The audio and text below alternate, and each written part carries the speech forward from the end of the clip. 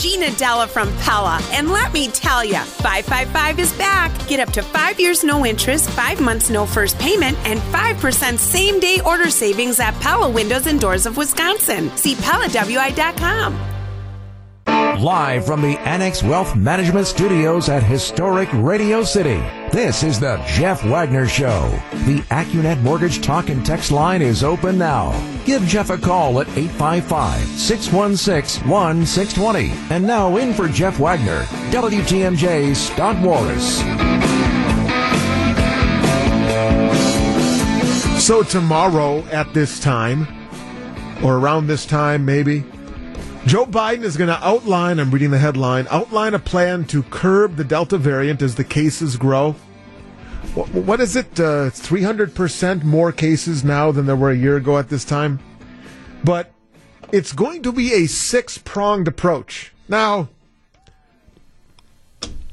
I think anything over 3 in people's eyes glaze over. 6-pronged approach. Really? 6? We need 6 things? All right, fair enough. We'll see what it is. I just think anything over 3 and people go, I can't remember these things. I don't even know. I can't even recall this. No, I got duped. I was talking in crosstalk with Steve. The only time, because I fancy myself being somebody who, you know what, I might not know much about cars. I might not know much about that particular technological item, new computer, things like that. I may not be an expert in those fields, but I believe that my BS meter is finely tuned. There are things that I can pick up on in a salesperson trying to push some warranty on me that I don't really need, or some sort of added incentive, something that will drive up the price of a product or an item. I may not know much about the item itself or as much as that salesperson, but I know people, and I can tell when I'm being duped, except for that one time. It was, the one time I bought, would you say, a fancy television, big screen TV, and they got me.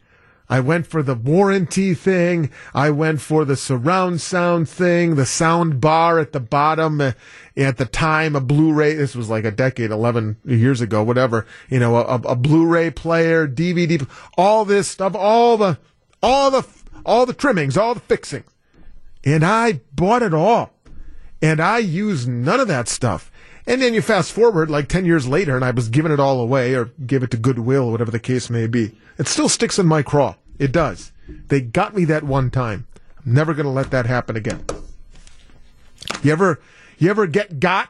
Have you ever been had, Kyle? You're a savvy guy. You're already shaking your head. Really? Like, there wasn't even one time where you and your wife or just you at some point were making a purchase of something big, something small, but something significant, and you look back going, I should have been savvier. I should have said no. They got me on that one. I guess it was the last vehicle that I purchased, but that'd be about it. Okay. It just had... Where did they get you? How did they get you? The car was perfectly fine when I bought it. It just seemed to have maintenance issues, and they were recurring, and it got to a point where I'm like, this isn't even worth it anymore, so had to move away from it. Yeah, okay. So they got you, and that the product itself maybe was not... Yeah, nothing ever with electronics or anything, I find, so... All right. All I know is there are certain things in life that sticks in my craw. As we did yesterday, we will do it again today. We will devote a portion of the show here today before 3 o'clock to the anniversary of 9/11. There's a couple of things that we're going to get into. The unity that this nation showed after 9/11 was unlike anything I'd ever seen before. And I'm going to kind of investigate a little bit as to if we could ever get back to that point again. And the travel element of 9/11 as well. We talk a lot now about travel as it pertains to COVID, and when will you fly again? Have you flown again?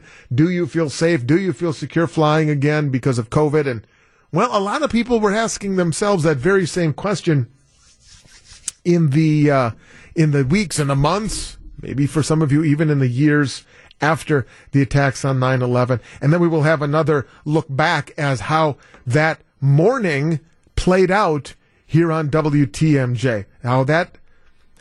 How the initial reports played out with a couple of the voices that you listened to for many, many years here on WTMJ. But when we come back, a philosophical question for all of you, as it pertains to everyday, because I have a story to share, everyday activities, everyday, dare I say, jobs that men and women carry out that we pay no attention to until the jobs stop being done. Things that go unnoticed by most of society until something goes awry. That's next. Scott in for Jeff on WTMJ. Welcome back to Jeff Wagner on WTMJ.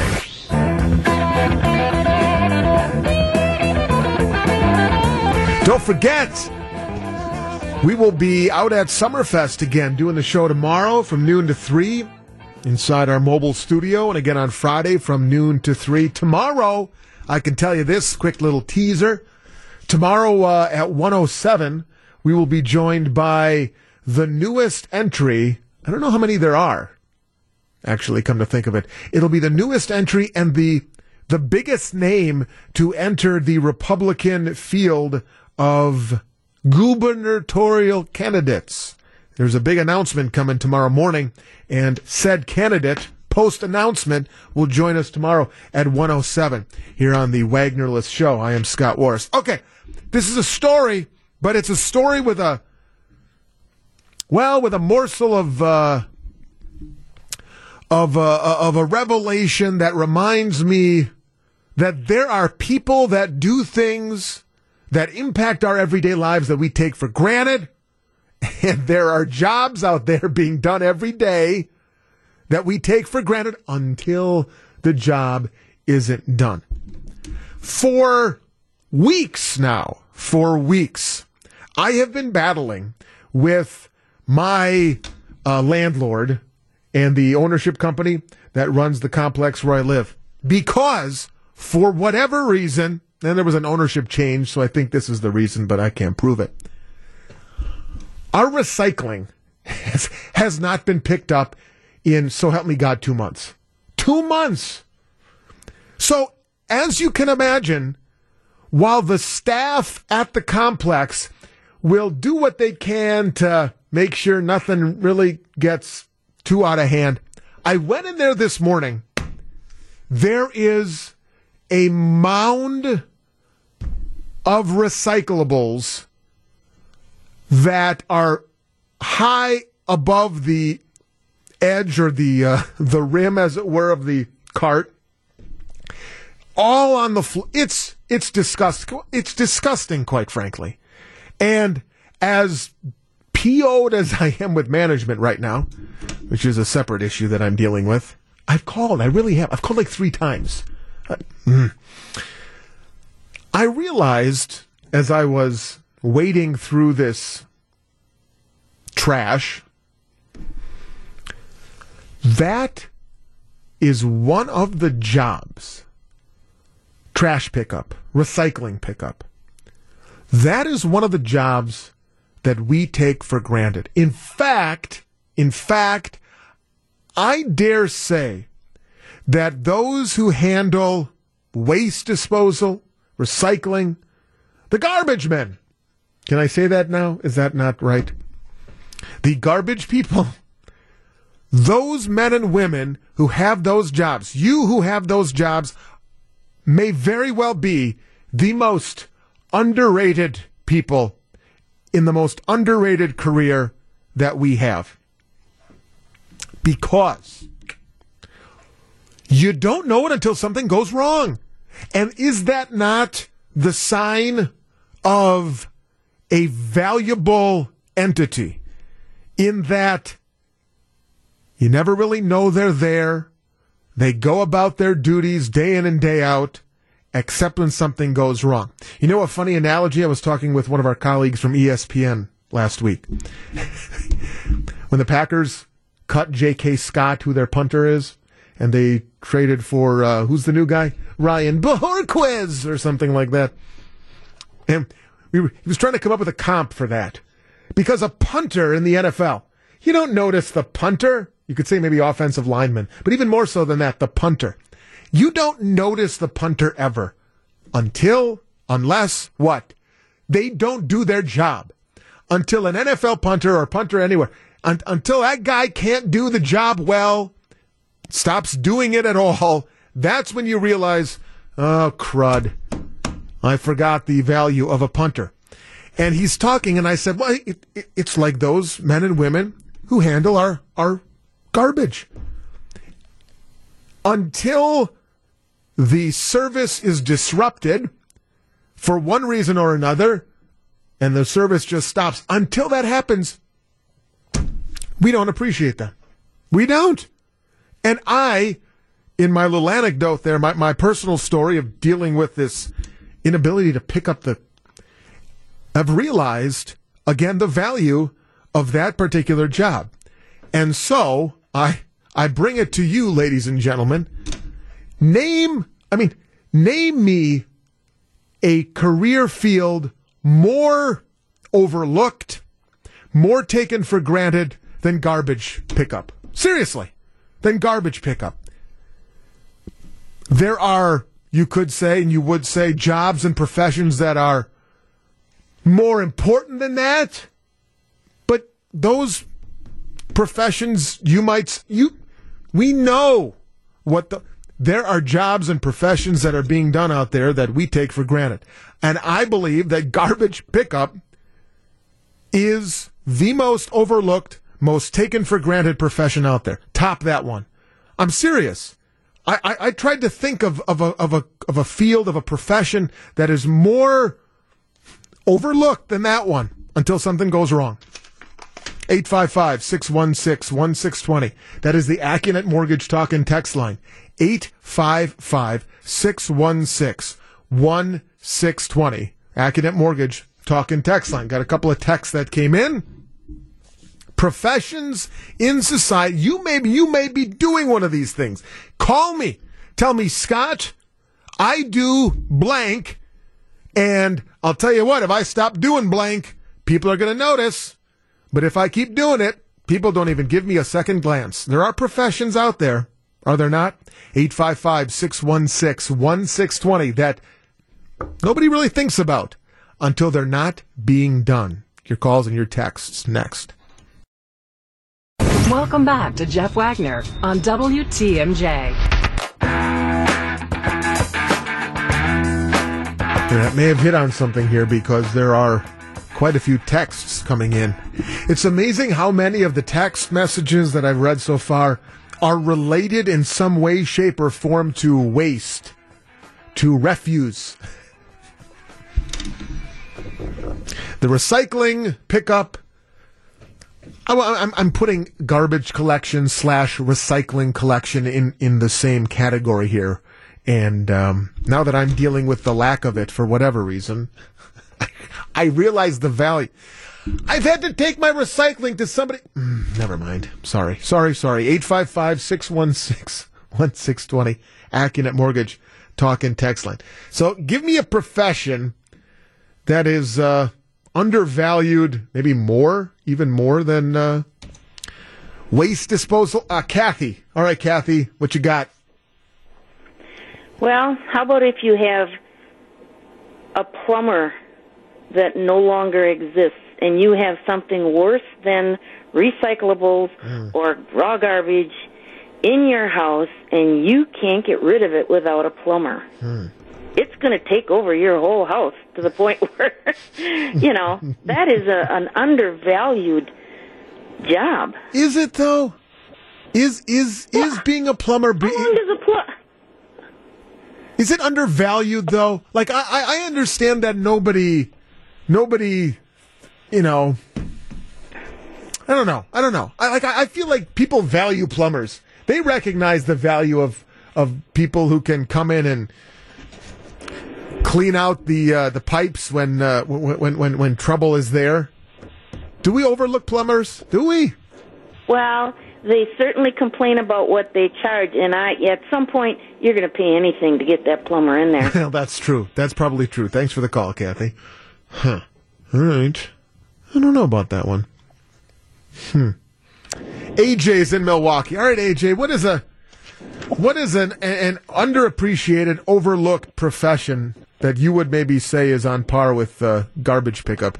Well, I don't know if it's on par with garbage pickup because they're pretty gosh darn important, but I would say people who work in laboratories, when you go and you get your blood drawn or you get a swab to see if you have the flu or COVID or you get a biopsy done, it's not the doctors and nurses that are doing those tests. They're sending them to the lab, and all of the lab staff that are working 24 hours a day are the ones doing the test. But it's the doctors who do the swab, and it's the doctors who give you the results, and I don't think a lot of times people realize there's humans in between who are actually doing the test. Do people really think that it's the doctor? Like the doctor goes and takes that swab and hands it off to a nurse maybe, and it's the doctor or the nurse that go and handle and do the testing and things like that. I bet people think that's how it works, that there isn't a middleman or a middlewoman doing the job. Yeah, there's lots of machines, but there's lots of humans too, and it's, the hundreds of thousands of tests for COVID that have been run just in Wisconsin this past year.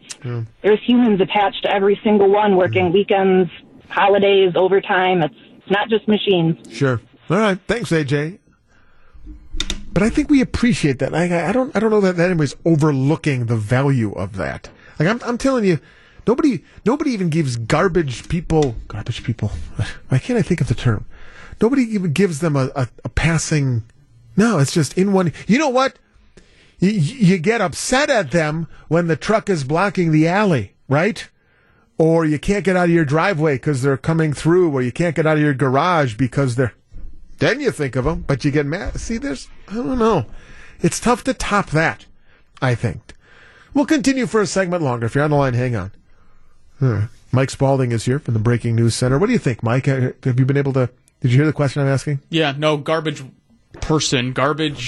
picker-upper, that's the number one, I think. I think you're right on board. Overlooked, unappreciated. If you've ever owned a home, anyone who does like blue-collar labor, whether it's a plumber or electrician or something like that, I think your appreciation skyrockets. But I think no matter where you live or whatever it is, you don't think of the garbage pickup program as something you need and want. Unless like your cans are askew, then you're like, why are the cans askew? Or if they miss a day, you're like, why did, I just think it's a lot of grief and not a lot of return on your reward. Your reward is low. When's the last time you thanked your garbage men? Never, but I do wave.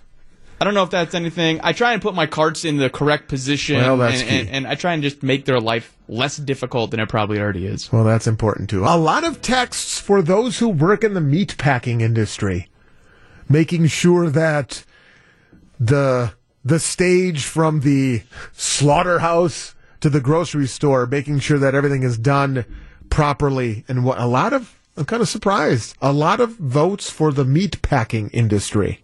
Underappreciated.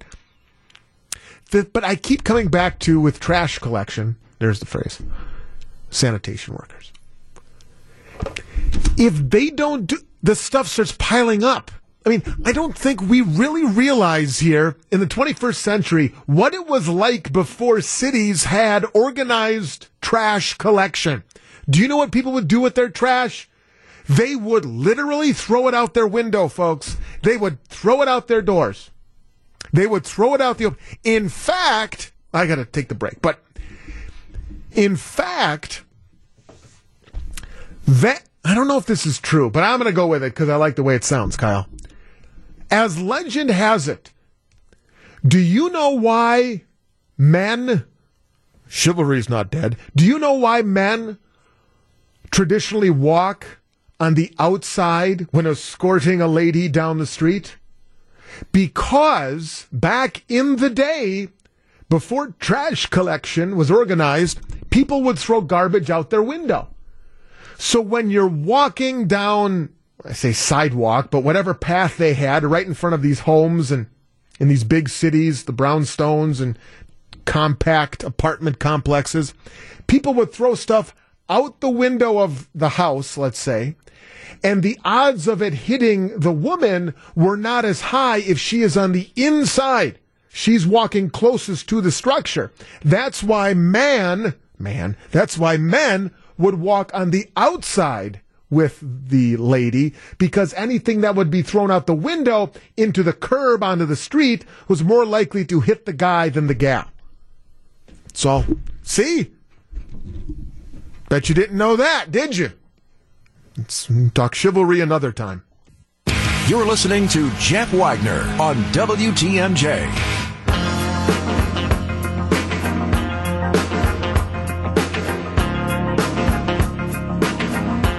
Okay, here's a really good one. Commercial fire extinguisher inspection to make sure they're functioning properly. Completely unnoticed until you need one.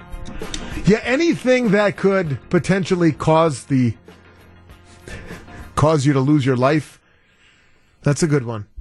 That, as inconvenient as garbage pileup could be, that's actually a pretty good one there. That is. Hi, Jerry. Go ahead, Jerry West Allis. What you got? Appliance repair technician. Without us, you couldn't keep your food cold, you couldn't heat your food, and you definitely cannot clean your clothes. And unfortunately, most people don't call us until something starts smelling. And it takes a few days to get someone like me to come out and fix it for you. So it makes your whole house reek until you can get me through the door. Yeah, so you're saying like broken fridge, broken washing machine? Exactly, yes. Do people still call you, Jerry? Do people still call you, Jerry? I heard somebody debating the other day. Do you get a new one of something? I think it was Steve and Jean this morning. Do you get a new one of something, or do you call and have something repaired? I feel like fewer and fewer people, Jerry, call to have an appliance repaired now, and they're just, its lifespan is over, let's get a new one. It all has to do with what type of appliance you buy. You go out and you buy, like Steve Safidi said, I believe this morning, he went out and spent $3,000 on a fridge. Well, most of the parts in there are $600 to $700 each. It's going to almost be more expensive to send me out to fix it. If you're going and you're buying the lower end stuff that still has the editors in it and the stuff that they've been making for 30 years, it's a lot cheaper to have me come out and spend $100, $150 to keep an $800 piece of equipment running than it is to now have to replace that for $8,000, $9,000. I remember my grandparents, when their vacuum broke, they would go and get their vacuum. Like I vividly remember going with them to like the vacuum shop or something like that. And they brought it and dropped it off, and then they'd pick up the vacuum at the end of the week, and it would have a new belt placed in it or something like that. Or a sewing machine. I mean, I remember going with them, and the sewing machine is broken. We got to go and take it. I'd be curious to know how many people still do that versus, just get a new one. Jerry, I'm glad that you're still getting calls and you're still thriving in this modern age where people just buy a new one. Money is no object. Danny's in West Allis. Hi, Danny. Hey, how you doing? What you got? Give me something on par with trash collection, would you please? Well, okay, I can't do that. I got to agree with, every caller is definitely right. The one that nobody ever thinks about is musicians. Musicians? The reason, yes.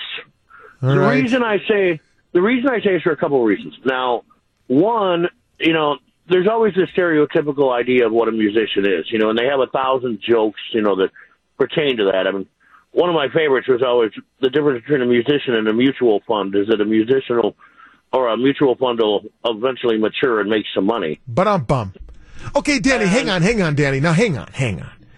You're telling me that a musician is as valuable as trash collectors when they're not doing their job? Aesthetically, yes. The reason I say that is because, it was especially noticeable during COVID that everybody was complaining about how they couldn't go anywhere and so on and so forth.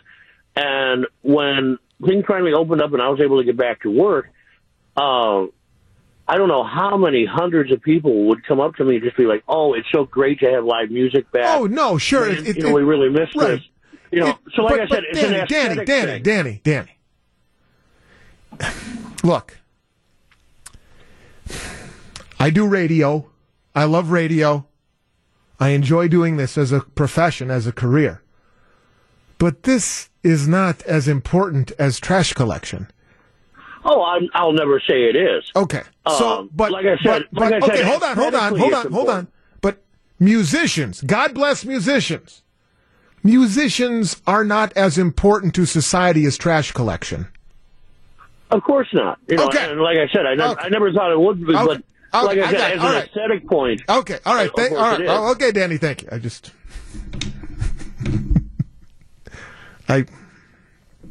All right, just a couple more, then we'll move on. I promise. Dan is in Wales. Hello, Dan. How you doing? All right, give me a profession. One quick thing. Sanitation technician. Oh. Okay. Sanitation engineer I also got. There you go. Very good. Anyway, my point is the people that are aides, assistants in nursing homes and assisted living care, paid less than McDonald's, turnover probably greater than McDonald's, with the responsibility for your loved ones' lives, and horribly underpaid, underrespected, very, very tough position to be in. And you do not realize, most people don't realize that until they have a loved one in an assisted living center or something where they are at the mercy of those men and women around them, those caregivers. That's a pretty good one too, Dan. Nobody thinks of that profession until they're in their worst moment. But up until that point, their loved ones who had been on their own in many cases are solely or in large part dependent upon those men and women that are walking those halls doing some of those jobs which are very unpleasant in a lot of ways and a lot of other people wouldn't want to do. It's contingent upon those men and women I'm always impressed by caregivers because you need to, how can I say this? There is a deep a feeling of a commitment and love in a certain sense to what they do and the purpose for why they're doing it. I've seen it myself, unfortunately. Yeah. You are correct. There's some really great angels out there, and there's some that aren't, just like anything else. Yeah, right. But overall, underpaid, underrespected. Mm-hmm. It's a shame. Thank you, Dan. Appreciate it. That's a good note on which to end, because, yeah, that's a good one. And I think a lot of us, a lot of you out there know exactly the value of caregivers. All right, not bad.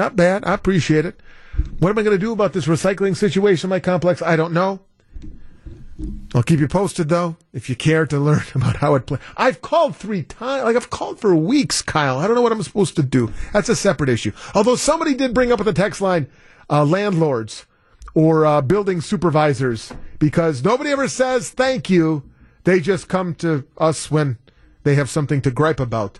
I guess I would be Exhibit A in that respect. Jeff Wagner on WTMJ. A lot of votes for first responders as well. But I think that changed. We're going to talk 9/11 next hour. That is something that changed from September 10th, 2001 to September 11th, 2001 is how we view first responders, how we view firefighters, police, EMTs. That changed. My hope still is, that COVID, one of the silver linings that come of this horrific pandemic, is that, not unlike 9/11, we will emerge in years to come with a greater appreciation for doctors, for nurses, for the frontline healthcare workers that have had to see just some horrific things pertaining specifically to COVID-19. Speaking of COVID here, this is a press release that has come out from Potawatomi. I've not been to Potawatomi since a couple of years, since certainly pre-COVID. Potawatomi Hotel and Casino will reinstitute its mask policy beginning tomorrow. The CEO and general manager saying, as we make a concerted effort to get back to pre-pandemic operations, we also recognize the gravity of the situation when it comes to the ongoing pandemic.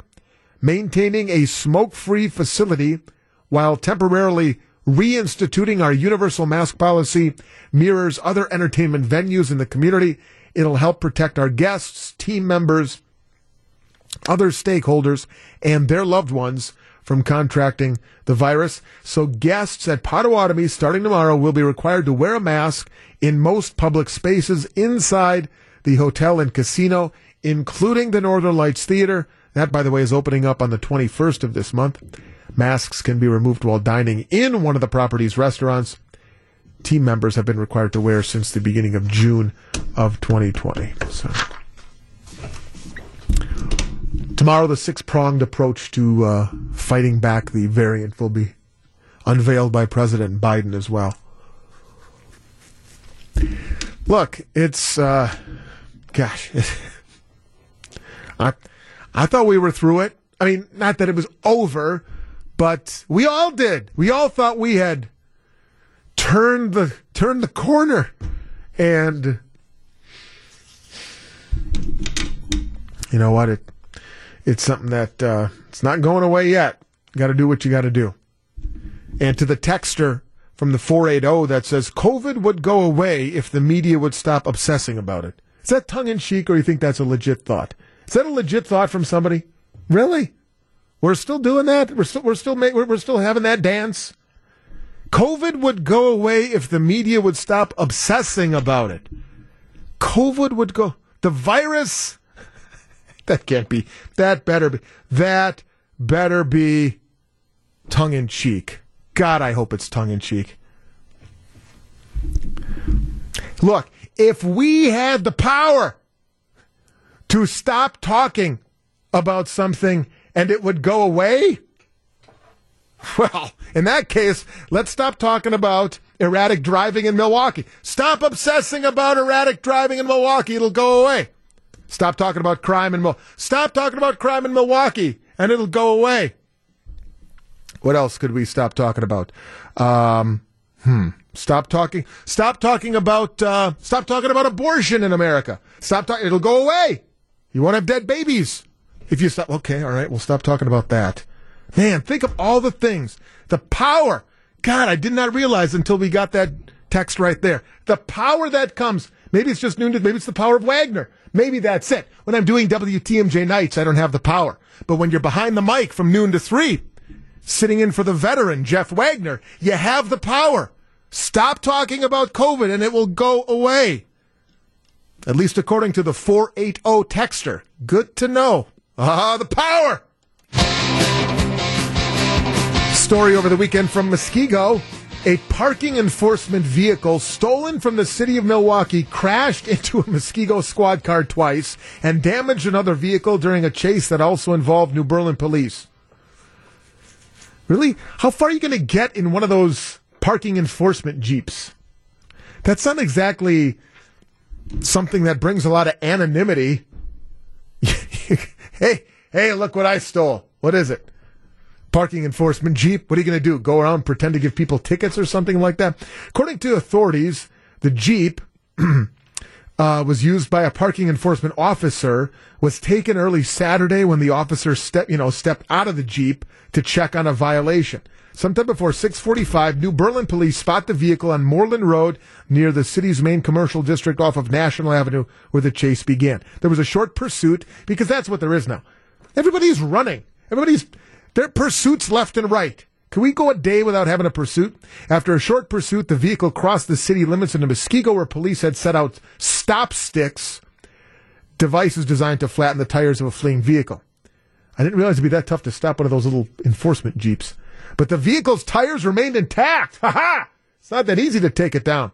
And the person drove out of sight briefly until the vehicle was spotted again, this time stopped in the parking lot of the Jets Convenience Center off of Moreland and Janesville. That's where they were confronted by police. The driver crashed into the pursuing squad car, squeezed between another car and the curb in a right turn lane at the intersection, sideswiping that vehicle, and again crashed into the same squad car.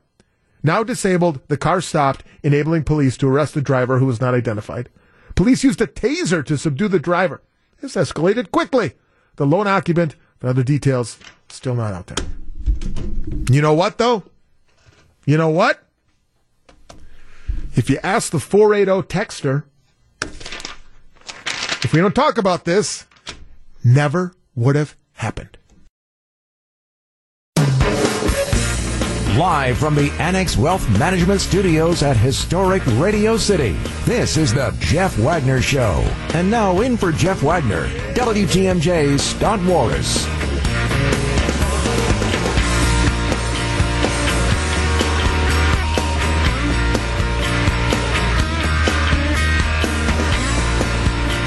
Every day this week, spending just a little time, and we'll do it here in the 1 o'clock hour, on reflecting back on 20 years ago and reflecting back on how we changed as a nation, how we changed individually in the 20 years since September 11th of 2001. Tomorrow and Friday, we'll delve into some of the images that you remember from that day. And, of course, on Friday, I will ask my question that I've asked as long as I've been here, at least every year on the anniversary, the "Where were you when?" question. Yesterday we talked, how safe do you feel? Feel safer? As safe? Less safe? More? And talked about as well, how have you, those of you who lived through it, experienced it, remember it vividly, how have you gone about discussing it with young people? Maybe those who were too young to remember, or those who really weren't at all born on September 11th, 2001. I want to dive into this today at 855-616-1620. One of the enduring images of that day and the subsequent days, if you remember, was the image of, well, many, but Congress. You can still see it now. Congress on the steps of the Capitol singing together. Unified. Unity. I was watching last night, I came across on PBS Frontline, right? Yeah.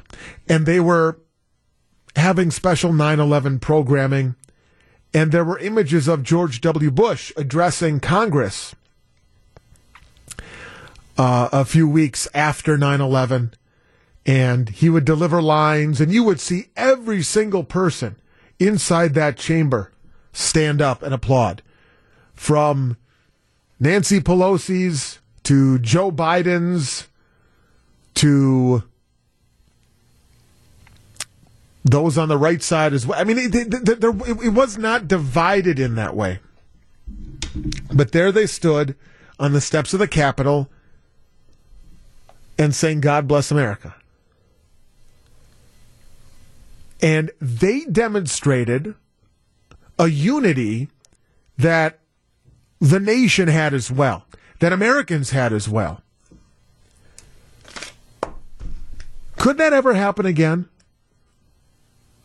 Do you think that being united to the degree that we were, from our political leaders on down to us citizens, do you think we could ever be that united again?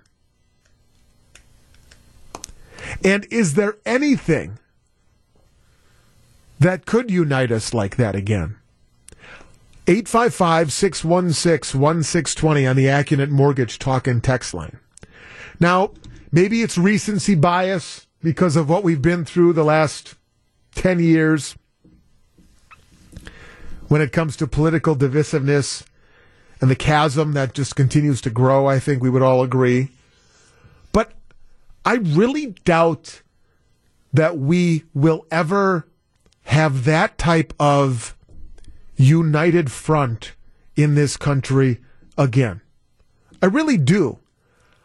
In fact, I'd go so far as to say, God forbid, we are ever attacked in a way at all on par with 9/11. I don't know that we as a nation would come together in solidarity to the degree we did then. I think now our inclination, even if in the moment or in the moments right after something tragic, is to come together. But I think that's far more fleeting now than it was in 2001. I'm not saying 2001 was a simpler time in that regard. It wasn't that long ago. But I really have a difficult time picturing Congress on the steps of the Capitol singing God Bless America. I mean, really? Could you ever see that happening again? Could you ever see the type of unity among citizens on par with what happened 20 years ago? And if so, if you can, tell me why. I'm open to it. I would love to say, yeah, I think we would get back there again. But maybe I'm just too tarnished, too tainted in terms of the lens through which I look based on the last 7, 8, 9, 10 years or so and where we've gone. And I don't know. I really doubt that we would. So if you do think so, you can agree with me, that's fine. But if you disagree, that's fine too. What could unify a country to that level? And if, God forbid, as I said, we would ever get attacked like that again, you really think we would show that type of united front? I don't. And I wish I felt differently. I'm just being honest with you. I'm not going to lie to y'all. I wish I felt differently, but I don't. 855-616-1620. AccuNet Mortgage Talk and Text Line. 855-616-1620. Your calls and your texts next. Scott Warras in for Jeff Wagner.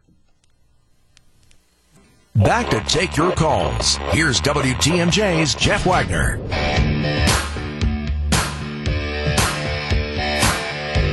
855-616-1620. AccuNet Mortgage Talk and Text Line. As you watch, as you listen to different vignettes and specials, documentaries about the attack, pay particular attention to examples of unity from that period of time in our country. And think to yourself, could we ever see that again? And if so, what would be the circumstances that would bring it about? I really doubt that we would. I really do. I don't want to think that. I don't. But I do. It would not take long, my hunch. It would not take long for Congress to, while in the moment maybe show some unity, within a few hours, within a day or two of whatever the incident or whatever the situation would be, suddenly would realize where they have to go politically, and then you have that divide, and that would bring about the rhetoric. And I don't know. I'd like to think I'm wrong. Jeff is in Milwaukee. Jeff, what do you think? Could we ever be that united again? No, I think you're spot on. Unfortunately, I try to give all the media the proper, I listen to CNN, I listen to all the different medias, and unfortunately they only report on one side, and it really divides the country, and then Fox is kind of all over the map too, and I just don't see how this is ever going to come back together. I just can't believe that one guy that was president prior did everything so wrong that news media buried him like they did, and unfortunately divided the country even more. Our insurrection that I'm not necessarily a believer in, but they tore apart the country after the George Floyd horrible thing, and they did nothing to denounce that type of activity. So I just don't ever see this ever wrapping back up together again. The Mr. role, Biden said that sure. he was gonna, Well, hang on. The role of the media in the coverage. I'm trying to think back of the coverage of 9/11, and in the moment. Thanks for the call, Jeff. Your phone's kind of in and out. I'm gonna let you fly. In the moment, obviously that day covering the attacks, and I was in college at the time, so I was, I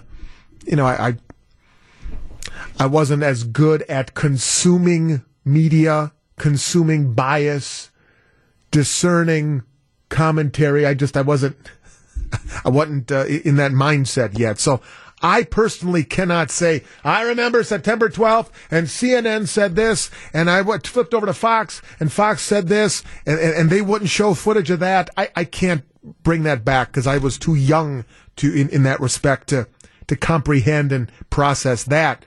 But I remember all the networks covering the attacks. Media plays a role. Look, I'm in the media, right? I love it when people blame the media and then I'm in the media. We're the media, people. We're part of it. We're here. But yeah, I'm not so naive as to think whatever fictional incident happens here for our discussion, that within a day or two, MSNBC would start to go this direction and Fox would start to go that direction. Probably. Because they're indicative of the larger problem here, and that would be the lack of a unified front. Yeah, I definitely think that would happen too.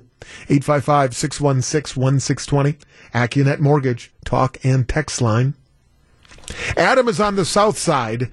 Adam, what do you think? Are you with me in being skeptical, or do you think, no, you know what, we could come together again on that scale? I think we could come together under the worst of tragedies. I think, unfortunately, when you live in the kind of opulence that we do, you find things to bicker about that are less than significant. But if some major event occurred that reduced us to our fundamental concerns, then all the silly things would be put aside and we'd come together. But so I hate to say it, but I don't think under positive circumstances we're going to come together. Only under something so tragic that everybody's reduced to fundamental concerns. Isn't that something too? You bring up a good point. As I've asked as I've thought about it, and asking all of you to think about something that happens that would bring us unified again. How many of you out there, Adam and others, how many of you have thought of that something as a positive? Is it possible? Here's a question. Is it possible for the imaginary something to be positive? Does something positive bring people together in the first place? Or is it tragedy? Is it the tragic situation that unifies a nation? That's an interesting discussion.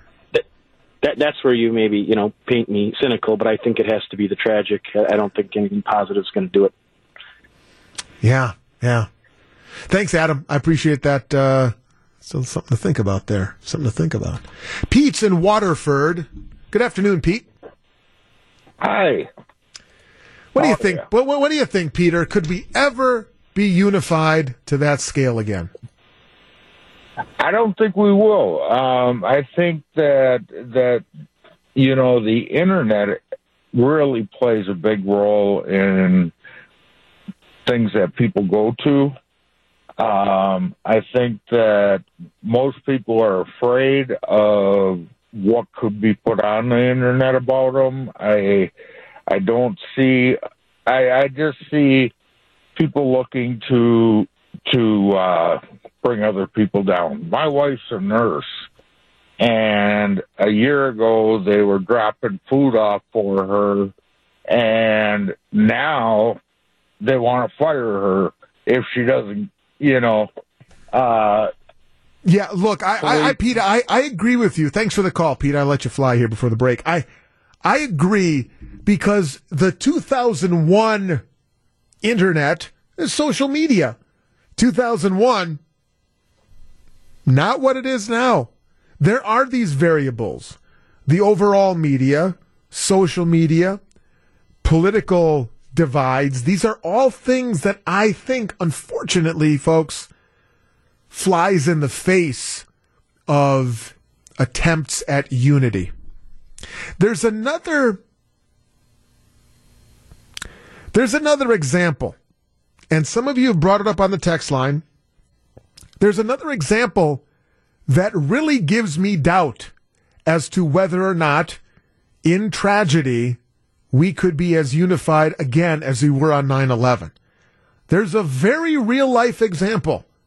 It's staring us right in the face. 855-616-1620, AccuNet Mortgage Talk and Text Line. We continue after this on WTMJ.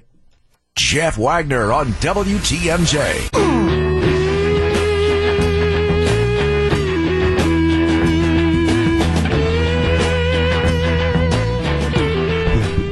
855-616-1620. Mark in Kenosha. Hello, Mark. Good afternoon, Scott. Thanks for having me. Thanks for calling. Could we ever unify like that again, in your opinion? I want to say that we can, but I have my doubts. And usually it's in times historically of tragedy, of loss, of danger, that we tend to unite against the common enemy, especially during 9/11 when we were under attack from an outside source, and that really brought everyone together. But we're currently under attack from a virus in this pandemic, and I can't think of anything that could cause greater damage to America or greater loss of American life than like the pandemic we're experiencing. And yet still we can't manage to bring it together, to come together, to care enough about our neighbors to make it through this. So I want to say that we can. We have before. I just don't. I don't know how likely it is if something that's this serious still can't do it today. Mark, there have been over 650,000 Americans that have lost their life from the coronavirus, from COVID-19, and the biggest takeaway for me is how poorly we handled this as an entity. Thanks for the call. The political divisiveness that has plagued the pandemic is something that, Scott, you're naive. Okay, fine, call me naive, because I never saw it coming. And obviously none of us had lived through one of these before. I didn't even anticipate it. I didn't. I was caught off guard by all of it. At what point, I mean, maybe there was a day or a day and a half where we were united? Were we even then? Or from the minute that there was a shutdown, from the minute that a city or a governor or a city mayor or a state's governor or a president announced a particular policy, we pushed back. And as the days went on, we got anxious, we got nervous, we got frustrated. And so maybe just for a couple hours during COVID, early on, maybe the evening of March 11th, that's kind of when in my mind everything kind of started and things began shutting down. Maybe for a couple of hours on March 11th of 2020, there was a sense of we're in this together, but it's been fleeting. It's been fleeting. And nothing related to the coronavirus has come even close, not even within any range of the unity we showed after 9/11 of 2001. There's other factors at play as well. Let's continue this because there's a couple other things that I think play into the lack of unity that would come about again. I just don't think it happens. Yeah, I'm with all of you. I wish I had the optimism that some of you have had on the text line. I wish I felt differently, but I don't. You're listening to Jeff Wagner on WTMJ. You know, there's something, too, that would lead to what I believe a lack of unity, and that is a lack of trust in government, period. Both sides of the aisle. And that was one of the things I was reminded. I was watching a special about post 9/11 and specifically the war in Iraq. The fact that and weapons of mass destruction and that mistake, that showed people who were up until that point still very much believing if this is what they say, this has got to be it, and this is what we've got to do, and that gave people, if nothing else, it gave them pause. It gave them reasons to doubt that even in a seemingly unified moment, maybe we shouldn't be trusting the government as much as I used to. That's just another factor at play as well. Because whatever would happen after our imaginary situation, whatever government response came of it, regardless of what parties in power or things like that, there would be a distrust. There would be a distrust. Because, I remember last time, we were unified last time, and look what happened. There's something else, and I alluded to this earlier this afternoon on the show. There's something else that happened after 9/11, and this was a good thing, okay? Enough of the negative, Scott. Let's talk about, and that is, we saw first responders differently. I'd like to think we've always appreciated them. We were talking about jobs you underappreciate before. We've always, to some degree, I think, appreciated the police, firefighters, EMTs, those, and Steve Scafidi uses this phrase, and I think it's great, those who see us or deal with us on our worst day. It's our worst day, and that's usually the time we interact with first responders. But 9/11 changed how America viewed first responders. It changed how we viewed firefighters and police and EMTs and those men and women that, as the phrase goes, and accurately so, rush to trouble, rush into the storm, as it were, rush into the burning building as others are trying to go out. How many stories were told as people were walking and running down the stairs of the Trade Center? They would pass firefighters working their way up the Trade Center. We have, since then, a different appreciation for those men and those women, for that industry. And that is one of the silver linings that came from a truly horrific period in our history. 855-616-1620, AccuNet Mortgage Talk and Text Line. If you are a first responder, if you were a first responder, if you have a loved one that is or was a first responder, I wanted to open it up to you especially and reflect on the way your job changed post 9/11. Maybe it's something in the logistical or fundamental way you carry out your duties. If you were a firefighter, you are a firefighter. Were there certain tactical things that changed post 9/11? Was your industry made better because of the tragic lessons that were learned in 9/11? But more broadly than that, how did you feel post 9/11 in terms of your relationship with citizens? Is that too specific a question, or is that too vague a question maybe for others?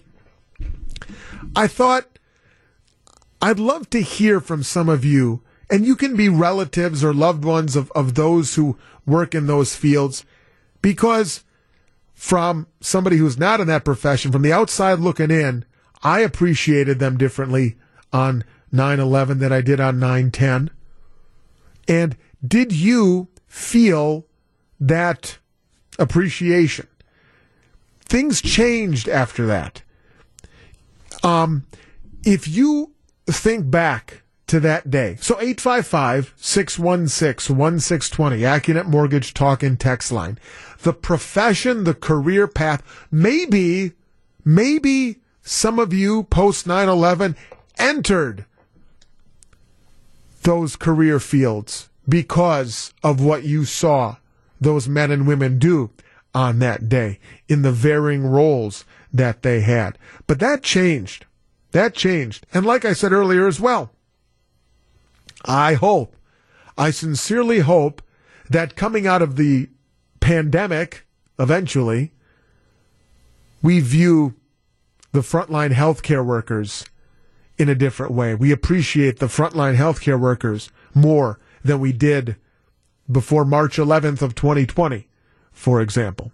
AccuNet Mortgage Talk and Text Line is 855-616-1620, 855-616-1620.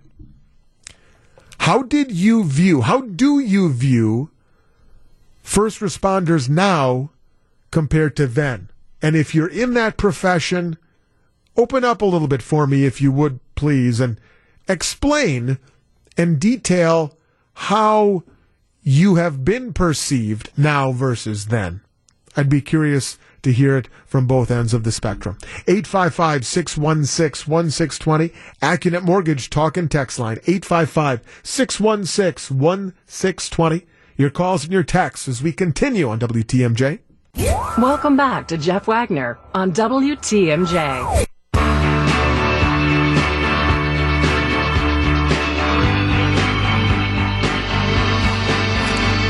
It's funny that we have the conversation now a lot about, when's the last time you've flown? Are you flying yet? Have you traveled yet? Have you done this? Have you done that? There's another question. There is another similarity between 2021 September and 2001 September, because the trepidation that Americans had as to whether or not they were going to fly, as to whether or not they were going to travel, how soon would they be able to travel once the skies were opened up again. Remember the thoughts that you had going, I don't know how safe I feel. You know what, I'll drive. Or we'll take a coach bus on the trip instead. We're not apt to fly. And if you're like me, I was trying to remember before how soon after 9/11 I flew. And I'm sorry, but I can't recall. I don't remember. But I do remember being on the flight, like sitting in the airplane, and you get on the airplane and you looked around. We did that. We all did that. You looked around at who else was on the plane. Oh, is that a suspicious person over there? I don't know. They're looking a little suspicious. I don't know. That's just something we did. Something I remember doing as well in driving through downtown Chicago, and I did more of that about 20 years ago than I do now. I would look at the downtown skyline. I'm just being honest. I would look at the downtown skyline, and I would look up at the Sears Tower, or the Willis Tower, or whatever it's called now. It was the Sears Tower then. And I couldn't help but look up at that, or the Hancock Building, and have the thought, as morbid as it may be, of, man, imagine an airplane flying into that building. And I think a lot of other people had that sentiment, or just, you couldn't help but have that thought. You couldn't help, for those of you maybe who were living elsewhere, or maybe right here in downtown Milwaukee. All we had was the U.S. Bank building in terms of the tallest building in the city, and the skyline has changed now. Or maybe you were living somewhere else. Maybe you were in New York. New York obviously would be a different situation, but maybe you were in Los Angeles or another big city, and you have your own skyscraper, your own tallest building in the downtown at the time, and You couldn't help but look up at that building and say, my God, an airplane flew into that tower. It was just a natural inclination. And over time, obviously, you started flying again. Over time, those thoughts maybe weren't as pertinent in your mind as they were that day or in the days after. Over time, you drive through the downtown area. I just use Chicago because it's in our backyard. You drive through and those thoughts really don't enter your mind anymore. But it took a while. Admit it. It took a while. Maybe every once in a while, even now, the thought enters your mind. But it's just the reality of the situation. But we were thinking earlier about the travel industry itself. And I couldn't recall how long it took, like I said before, I was flying again. 855-616-1620. How long did it take before you got in a plane again? Can I just ask that real quick? We're just limited here before the top of the hour. Because once the skies were opened up again, you couldn't help but think about it. 262 Texter says, for about a year after 9/11, every time I flew into all the D.C. area airports, we were forced to stay seated for the last 30 minutes of the flight. Why? So as to reduce... lost it here. So as to reduce the... This is great. This text line jumping around on me. Oh, this is very convenient. So as to reduce, dramatic pause, the chance that someone might try to rush into the cockpit. So think about that. See, I didn't know that. 30 minutes. 30 minutes before your landing. Everybody's got to sit. 920 says, I'm a third-generation volunteer firefighter, and my father has told me that the terrorism part of my training wasn't even a thought when he was in training before 9/11. We had to go through a Homeland Security course to even get our state certification. Okay, that goes back to what we were talking about before, about the training that goes on. Unbeknownst to me, I'm not in the business, obviously. The training that goes on behind the scenes now versus pre-9/11. I can only imagine some of the things that the men and women have to prepare for. I mean, you pretty much have to prepare for everything when you're becoming a first responder. But a little different after 9/11. The list of everything grew. I flew, a texter says, to New York City approximately a year later to visit a family member with an 11-year-old who was very reluctant to get into the taxi cab driven by a Middle Eastern gentleman. But I convinced the 11-year-old that everything would be okay. People had those thoughts, and you didn't want to have them. And over time, I'd like to think that those have changed. But we were so psychologically scarred from the images of that tragic day, and it manifested itself in so many ways. We could spend a whole show talking about the different thoughts and the crazy ideas and the crazy thoughts that went through our mind based on the simple something we saw or someone we saw in those days right after. Yeah, somebody says, I flew often for work both before and soon after 9/11. I remember all the National Guard troops patrolling the airport terminals, large automatic weapons. Yeah, that'll get your attention real fast. No doubt about it. I appreciate some of those thoughts, some of those memories. And like I said yesterday, it's important that every day, in some way, shape, or form, this week especially, we just reflect back on different ways that we were changed, on different factors that are still at play in some ways in our psyche. And we will continue doing that all week long here on WTMJ. When we come back, also every day this week, sharing a memory from a familiar voice on the radio station 20 years later. Coming up next, a pair of voices. In fact, it's the pair of voices that were in this room, that were on the air the morning that the Trade Center was attacked. They reflect and they remember. In just a moment, you'll hear it on WTMJ. Scott Warras in for Jeff Wagner.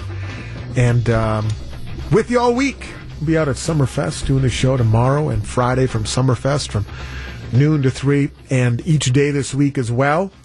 Hearing from some of the voices that were on these airwaves behind this microphone in this room on the day that we were attacked 20 years ago. It'll be 20 years this coming Saturday. And for many of you, and I'm one of these people, by the way, many of us, I should say then, many of us, we followed those events through the voices of our then morning show. Wisconsin's Morning News at the time was co-hosted by John Jagler and John Belmont.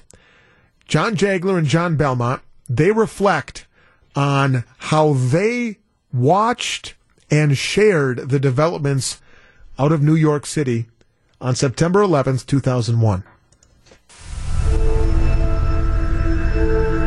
In 16 years at WTMJ, I literally said breaking news thousands of times. This was not just a breaking news story, but probably the biggest story we would ever be covering. Guys, excuse me a second. Jim, I'm sorry, I got to interrupt here. We got a big breaking story out of New York. Started out as a normal Tuesday morning. The late Jim Irwin was on the air with his sports commentary. John, we got a big story breaking in New York. The 737 has crashed into the World Trade Center. Things quickly escalated from there. There is a gaping hole right now, and thick black smoke with flames is pouring out. I kept my eye on the TV, and from my time in New York was able to orient listeners on what was happening where. Thank goodness we had John Belmont there from New York, who knew the groundwork, knew what the World Trade Center was, knew the lay of the land. The north building at the World Trade Center in New York is gone. It has collapsed. This is more horrific than any special effects you've seen in films. And I was concerned. I knew how many thousands of people worked there and could only imagine what the death toll would be. I think what gets lost is the total fear, the actual terror that it was, as we did not know what was going to happen next. We got another plane crash, guys. This is from Pennsylvania, Pittsburgh. Large plane crashes in western Pennsylvania. I recall John and I talked about how this must be terrorism. They want you to feel insecure in your own home. They want you to wonder. Working. That is. I mean, it's working, Charlie. It's something. I'll tell you for me. And again, just from over the years, I think the most satisfying thing has been just how many people trusted the station. I'm proud of the coverage that we did that day. And we were on almost every radio in Milwaukee that day. We tried to provide as much information as we could and tried to make it local to how it affected us locally here in Milwaukee and in Wisconsin. And I think we did a good job of that. The state capitol, the Wisconsin state capitol, has actually been shut down, locked down. If you would like to hear the remembrances of not just John Jagler and John Belmont, but other voices here on WTMJ that day, like Charlie Sykes, our very own Jeff Wagner, obviously, certainly, and others, and our full coverage of the 20th anniversary of September 11th, you can simply text the word REMEMBER to the AccuNet Mortgage Talk and Text line 855-616-1620. Text the word REMEMBER to 855-616-1620. We have all these vignettes laid out there, as well as our ongoing coverage throughout the week, right here on WTMJ. Live from the Annex Wealth Management Studios at historic Radio City, this is the Jeff Wagner Show. And now in for Jeff Wagner, WTMJ's Scott Warras. Okay. For those of you who don't know, I do a show called WTMJ Nights, 6 to 9, when there's not sports. There's a lot of sports, I know. But when there isn't, I got a show. Some time ago, I came across this trailer for the movie Pig. And on the evening program, we have followed it's Nicolas Cage. I can't believe I'm doing this again, but I have to because of what I just heard during the news break. It's Nicolas Cage, who's a truffle farmer? I don't know. But he has a pig that can find the truffles. A truffle pig. Which brought some of the most bizarre lines ever to the theater. If you have not, just go watch the trailer. You will not regret it. Well, maybe.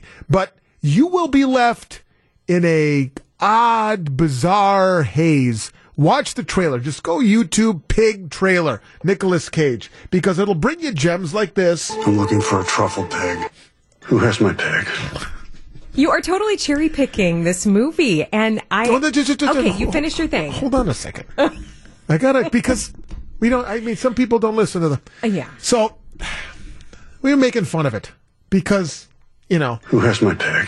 You get gems like that from Nicolas Cage, who has a reputation for taking on any role that is, hey, really Nick bad Cage, movies. read this script. I'll do it. You haven't read it yet. I don't care. I'll do it. He does. That's his reputation. He always has a job, though. And the trailer Pig is one of the most bizarre trailers ever.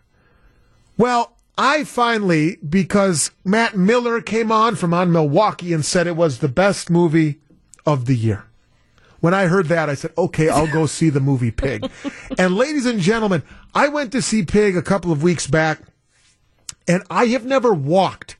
Trust me when I've never walked out of a movie theater more perplexed, feeling more empty on the inside than I did when I walked in. I've never felt that more than when I saw Pig. Who has my tag? With Nicolas Cage. So that is all in my past until about 7.5 minutes ago, when during the news break, Melissa says, I watched Pig over the weekend and I loved it. What? No, What? You're How? completely wrong. I rarely agree with Matt Miller. I will say that. Throwing Matt under the bus. No, usually I don't agree with what he says about movies, but this movie I actually liked, and I will preface it with that I don't like Nicolas Cage. I'm looking for a truffle pig. But it's not just about the pig. I think the bigger synopsis of the movie is that he's a fallen top chef from Portland, and he's down on his luck. He kind of lives in this cabin. This pig is all he has, and this pig does help him find these glorious truffles that top chefs in Portland want. They're very pricey, and they pay top dollar for it. And he ends up getting beat up, whatever. The pig gets stolen. Long story short, I won't tell the end of the movie, but I did like the movie. Long story short, who has my tag? Is the purpose and the point of the movie. It left me, and we can talk about the movie now. It's been out. If nobody's seen it, then whatever. That's on you. I'm not doing a spoiler alert thing. I have never left the theater more empty inside. No. That's the second time you've used this word, empty. What do you mean by that? Everybody loses in the movie. So you felt something. Everybody. So not everybody wins. Not every movie has a good ending. And I'm okay with that. I don't mind a movie where there's a twist at the end. I don't mind the movie where the hero or the perceived hero maybe dies at the end. That's okay. Not everything has to have a bow on it and everybody runs off and into the sunset holding hands. And yet, I walked out of there going, what am I to take from this? It's loss. No, I love Maybe that's what I'm to take. Everybody loses. I was really glad at the end of the movie that Nicolas Cage actually bathed, because throughout the entire movie it looked like he had not bathed in his entire life. But end of the movie is sad. You hope that he finds the pig. It sounds like you experienced what was meant to be experienced in the movie. Yeah. Okay, but Melissa, you were uplifted at the end. No, I wasn't uplifted. Just found value in I found the value theme. in the cinematic experience of this film. I've seen, I've tried to watch a lot of Nicolas Cage movies, and I just don't like, he's like breathy and like Academy Award winner Nicolas Cage, by the way. So this wasn't a movie. This was cinema. This was high cinema. film. That kind of thing. I did use that word. It was a movie. It's meant to be a... Well, it's not meant to make you feel good. It's meant to make you feel something. Well, I felt something, all right. Who has my tag? Where does this... Who has my tag? Where does this rank on all-time great movie moments? Frankly, my dear, I don't give a damn. There's no place like home. Come on, give me a famous movie quote. If you build it, they will come. I was going to use that one. Who has my tag? Right up there with all of them. Oh. I was left empty. I was lesser. Were you empty going in? No. Did you feel I was empty going in? I was quite full going in. No, okay. I don't. I walked. I have never. This is probably leading people to go see the movie. You realize, now. people are going to be going to rent this movie now. I have never walked out of a theater or finished watching any movie, theater or at home or whatever, I have never left a movie more, what the blank is going on? I feel sad. I feel worse. Like, what did I achieve by seeing that? Yes, I walked out kind of depressed, actually. I don't want to leave a movie depressed. I want to be able to leave a movie having been entertained. Okay, so did you see the movie Nomadland? That one left me feeling sad at the end. I wasn't happy. I don't think I've seen that one. Okay, so that one might make you feel the same way. Yes, he did win an Oscar. Mitch, he won Leaving Las Vegas. Yeah, now that was... And then he also did Moonstruck with Cher, so that was... Adaptation. But he didn't win Oscars for that. He won it for Leaving Las Vegas, but that was in the late 90s. Mm-hmm. It's been a while. It's been a while. And he did those National Treasure movies, I believe, that weren't really that great. That left Melissa feeling empty. What movie have you left feeling lesser of a person than when you walked in? Oh. Like I say, Pig is, and there's not even a close second.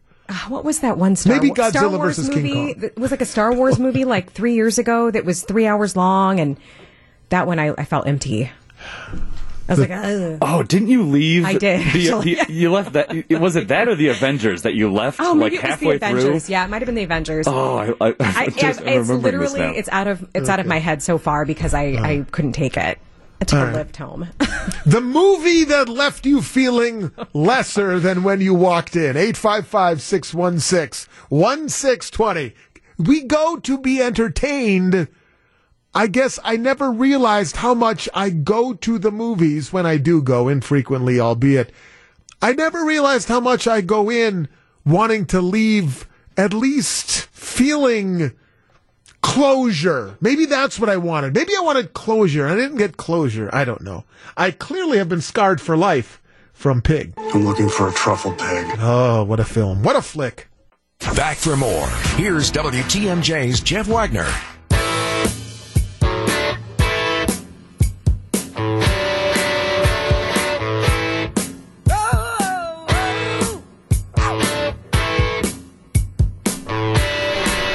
Maybe I just need to go to more movies. This is possible, maybe. Somebody said that movies that leave you feeling terrible. Requiem for a Dream. Kyle, you're the artistic one in the room. You're the film expert in the room. You felt empty. Are you familiar with that film? No. Yeah, it's about basically like the dangers of narcotics and all the different types of drugs out there and addiction, and it follows those themes. And yeah, it's pretty grim. Huh. It's one thing to walk out. I've done that topic before. It's another thing to just leave the movie going, what did I just watch? Bob's in Brookfield. Hello, Bob. Yeah, we just, when my wife and I were dating, she's my wife now. After I took her this movie, I don't know why we were still dating, and she married me. Fritz the Cat. In the, it could have been 69, early 70s. 72. Absolutely terrible. It was absolutely terrible. Well, here's the thing. We walked out after 20 minutes. I looked it up. So offensive. I looked it up, Bob, because I had never heard of it. I looked it up. Fritz the Cat, which is raising my eyebrows. Fritz the Cat was an animated movie. And the Motion Picture Association of America gave the film an X rating, making it the first American animated film to receive an X rating. How about it? Historic. Well, I thought I was going to get lucky that night. Not. Okay. Well, but you did, Bob, you did luck out because she married you. She married him. Why did she? He dropped off. I wanted to ask, why did you took her to see that? Eesh, and she continued the relationship, huh? Okay.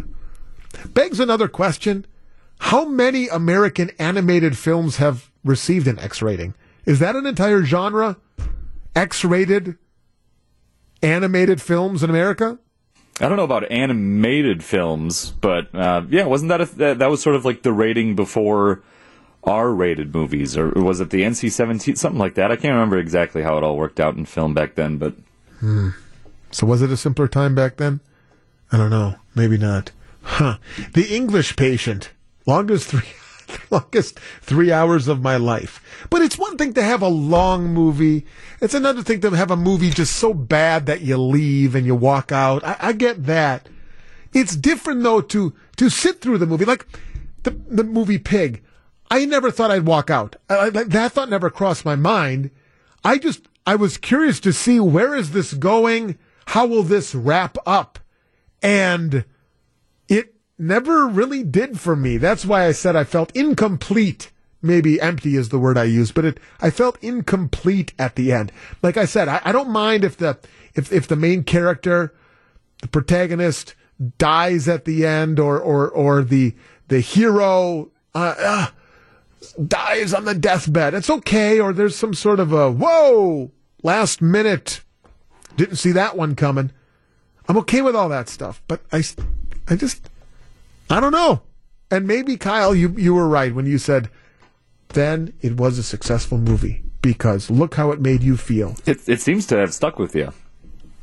I'm looking for a truffle pig. That sticks with me. And it brought us these great gems. Who has my pig? Great gems that will live on in infamy with all the great movie lines of history. Who has my pig? Right up there with the greats. Like Nicolas Cage. Maybe not.